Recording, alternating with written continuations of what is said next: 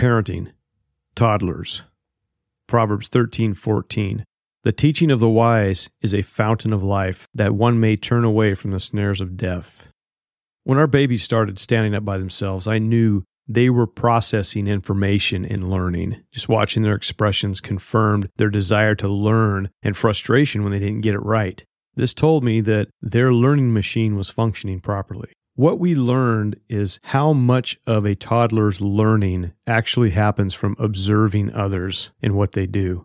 So this hammered home the idea that everything our kids saw us do, good or bad, was filed away in their little brains as information and could be recalled just as fast as adults recall information. So this to me had pros and cons. The pros were our kids were sponges for information and ready to learn. The cons were we now had to really watch what we were doing so our kids didn't learn bad things from us.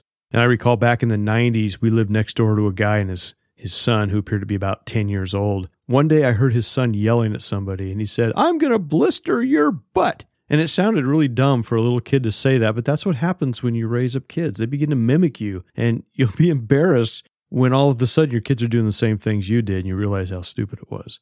So with this in mind, our toddlers were our sponges, and we wanted to fill them with everything we could that would allow them to grow into good kids and ultimately godly adults. So we did a few things that we discovered in our parenting research that really helped our kids grow up and learn godliness. So this is a list of some of the things that really worked for us, and I'm glad we did it. When I was a kid, I was never taught to address adults as Mr. or Mrs. We simply referred to the adult by their first name, and it wasn't a big deal to me because I didn't really know better. But it felt weird when I met an adult and had to address him without really knowing him or her. Saying their first name kind of felt awkward and caused me to be reluctant to even engage in a conversation with them. We taught our kids to always address an adult by Mr. or Mrs., or in the case of a relative, the appropriate, aunt, uncle, grandma, whatever. And for the kids, this was their norm as they grew up. It didn't even faze them because that's what we taught them. And watching them interact with adults confirmed this was a good thing to teach our kids. They still refer to some of them as Mr. and Mrs. even to this day. And the adults appreciated it too, for the most part, when they were little. And the ones that objected, hey, don't call me Mr. That just didn't work. Sometimes I have to say something like, hey, yeah, we're teaching our kids to say Mr. and Mrs., so don't take it personal, but I don't want them calling you by your first name. And it's proper for a little kid to call an adult Mr. or Mrs. And when they're toddlers, it's easy to teach them because they don't know the first names anyway. So that was a good move on our part, I thought. Another thing that we did is my wife and I got on the same page early on, and this is something we learned in this parenting class. You teach your children early on when they're little babies that when mommy or daddy says something, they obey. And it's not a big deal. You don't have to go crazy. You teach them. You don't force it upon them. You teach them that, hey, it's good for me to obey. When we asked our kid to do something and they would do something, we'd say, okay, thank you. And then we kind of reward them with, a pat on the head or thanks, and something nice. And they learned that when they obeyed, there was a positive response to it. And I've watched so many parents let their kids absolutely control them, even to the point where I saw a friend of mine one time in a social setting ask his kid, please, like 2 or 3 times to obey him. I couldn't believe it. The kid was in total control of the parents. And by this time, the kid was probably, 6, 7 years old. By this time, to reverse that is really hard. So when your kids are toddlers, when they're little, you teach them that it's good to obey. You're not mean to them. You instruct them, when I say to do something, you do this. And then when they do it, you say, hey, good job, or thank you, or whatever. And it becomes embedded in their mind that obedience is actually a good thing. And when we asked our kids to do something in a social setting, they did it. And people were like, wow, your kids really listen to you.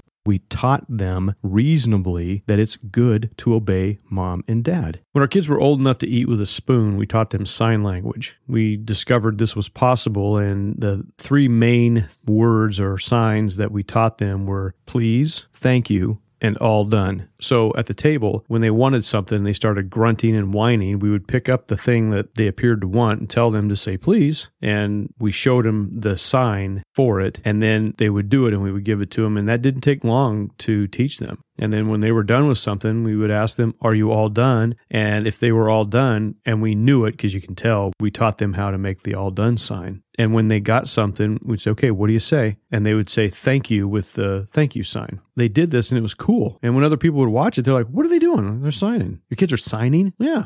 Watch this. Hey, you want some more? And they do their or please. And The people that never seen this before thought our kids were absolute geniuses. But really, it's nothing. It's learning. And a baby, before they can talk, they are learning and they can do this. I didn't want my kid to be a little whiner at the table, and this helped out. And we eliminated the whining by teaching them sign language. As soon as our kids could throw something, I'd sit down and throw a foam ball or something else with them. I felt this was important to develop their hand and eye coordination. I didn't learn this from any of our parenting stuff. Rather, I thought it was a real good way to play with the kids and start developing that hand-eye coordination. And with my son, when he was about 3, somebody gave him this little wooden baseball bat that was a little over 12 inches long. It was more of a toy than it was a baseball bat, but it fit him perfect. So I took a piece of PVC pipe, the white sprinkler pipe, cut it down about 3 feet, and took a golf ball, and I screwed a small eye hook deep into the ball and then tied a string to the eye. And then I ran the string through the pipe, and I held the string tight and lifted up the pipe so that the ball would dangle on the other end about 3 feet away from me. And I put it in front of him and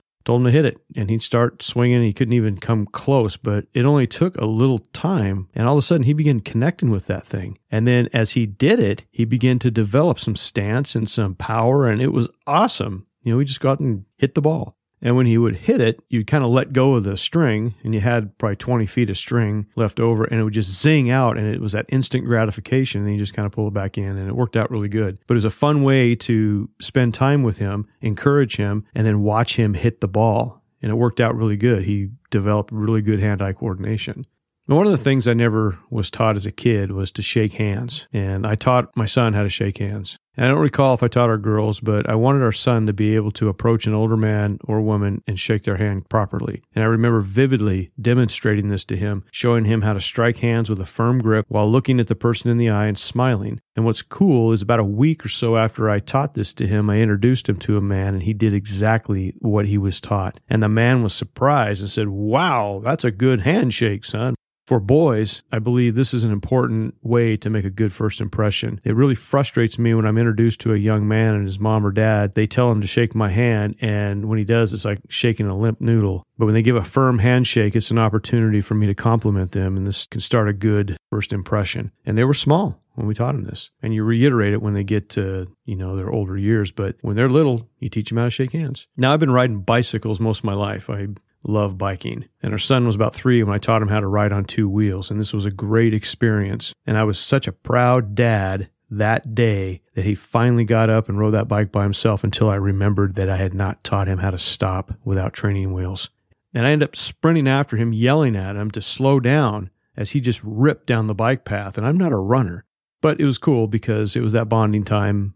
And we instructed him in something, and he learned. And as parents, we need to understand that we are the most important teachers our kids will have. Our responsibility is huge as we prepare our kids for life. I refused to subcontract my kids' instruction to other people when I could do it myself. I wanted to set them up for success, and I didn't want to just have other people teaching them. That's all the teaching they got. I wanted to be a teacher for my kids.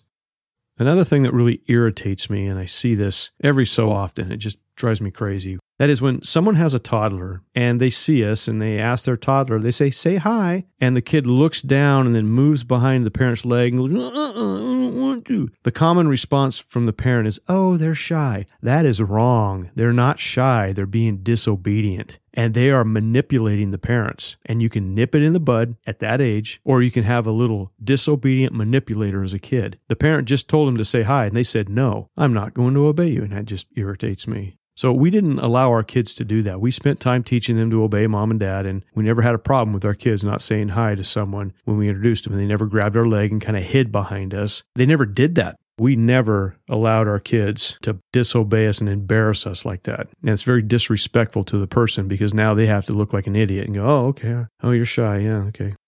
Much of our learning as parents came from watching others raise their kids, and the ones that did good things we noted, and the ones that did bad things we also noted, but we wanted to avoid those. And the thing that I saw that really impressed me was when a parent would ask their kid to do something or tell them to do something, whatever the tone was, had to be for that moment. The kid would just do it with what we called a happy heart. We'd always say that to our kids, you need to have a happy heart. And when those kids responded promptly, so mom or dad would tell them to do something, they would stop and they'd go do it and they would obey. There was no whininess. There was no ignoring them. There was no arguing. They just did it. No problems. It was just smooth. It was like seamless. And then you have the other parents that have to sit there and have a debate with their kid over everything they say. Go do this. I don't want to. Look, go do it now. I don't want to. And it's just, you're watching these little kids punk out their parents left and right. We didn't allow our kids to do that from the very beginning. We would tell them to do something and we were nice about it. And we said, okay, let's do this. It just became a way of life. But when they started arguing with us, we would take them to the other room and have a talk with them. And they would come out. They would do what it was we told them to do. We didn't allow them to sit there and disobey us. Realistically, when you are a parent and your little children are learning from you, a lot of their bad habits, the parents have taught them those bad habits by not instructing them. And I've watched kids do this to their parents, and my head about exploded. I'm like, what are you doing allowing your kid to totally disrespect you and make a spectacle of you? So we didn't allow that to happen. When the time was approaching to get ready and go from someplace, say it was a friend's house or whatever, we would tell them, okay, you guys, you have 5 minutes. And what that did is that allowed us to get our things ready and it allowed them to finish playing. And then at the end of the 5 minutes, okay, let's go. And it gave them a sense of, okay, we got 5 more minutes. We need to play hard for the next 5 minutes. And then when we were done, they were like, okay, we're done. But when you just spring it on them, okay, let's get ready to go. And they're like, well, I don't want to go. We're not, but you don't give them any forewarning. And we found that was very helpful. And the 5-minute preparation for their little mind to say, okay, I can play for a few more minutes, and then we're getting ready to go, it worked out really, really well. And as a result, we would tell our kids, 5 minutes, all the way up to their teenage years. We get ready to go. Say, hey, 5 minutes, all right? Okay. It just became a regular thing that, hey, you got 5 minutes, wrap up what you're doing, and then we're going to head out. And that was very helpful. I think it's respectful to the kids, too. You're giving them that final moment to wrap up their playtime or whatever they're doing so that they can be prepped. It worked out good. I'm glad we did that.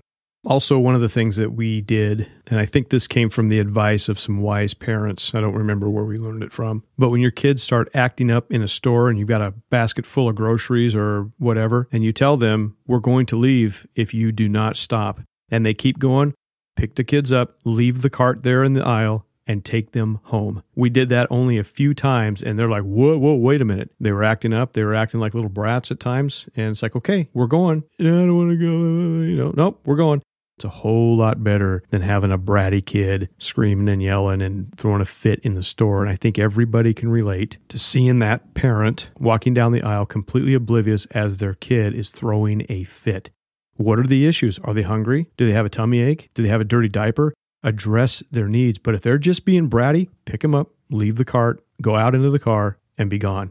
You're good to go. And that set a tone for our kids in the store. Another thing that we did while they were in the store, we would allow them to look at the toys when we were in the toy aisle, and they could pick up a toy and they could look at it. And when they looked at it and they kind of examined it, if they wanted to look at another one, they had to put that one back. We coached them on that. That worked out really well because they knew as we walked down the aisle, they could touch the toys rather than say, don't touch that, no, let them touch it. It's okay. Certain toys, obviously they weren't unwrapping them or anything, but we let them touch one toy, look at it. And if they wanted to look at another one, they had to put the other one back. And it trained them to be respectful in the store. It worked out well.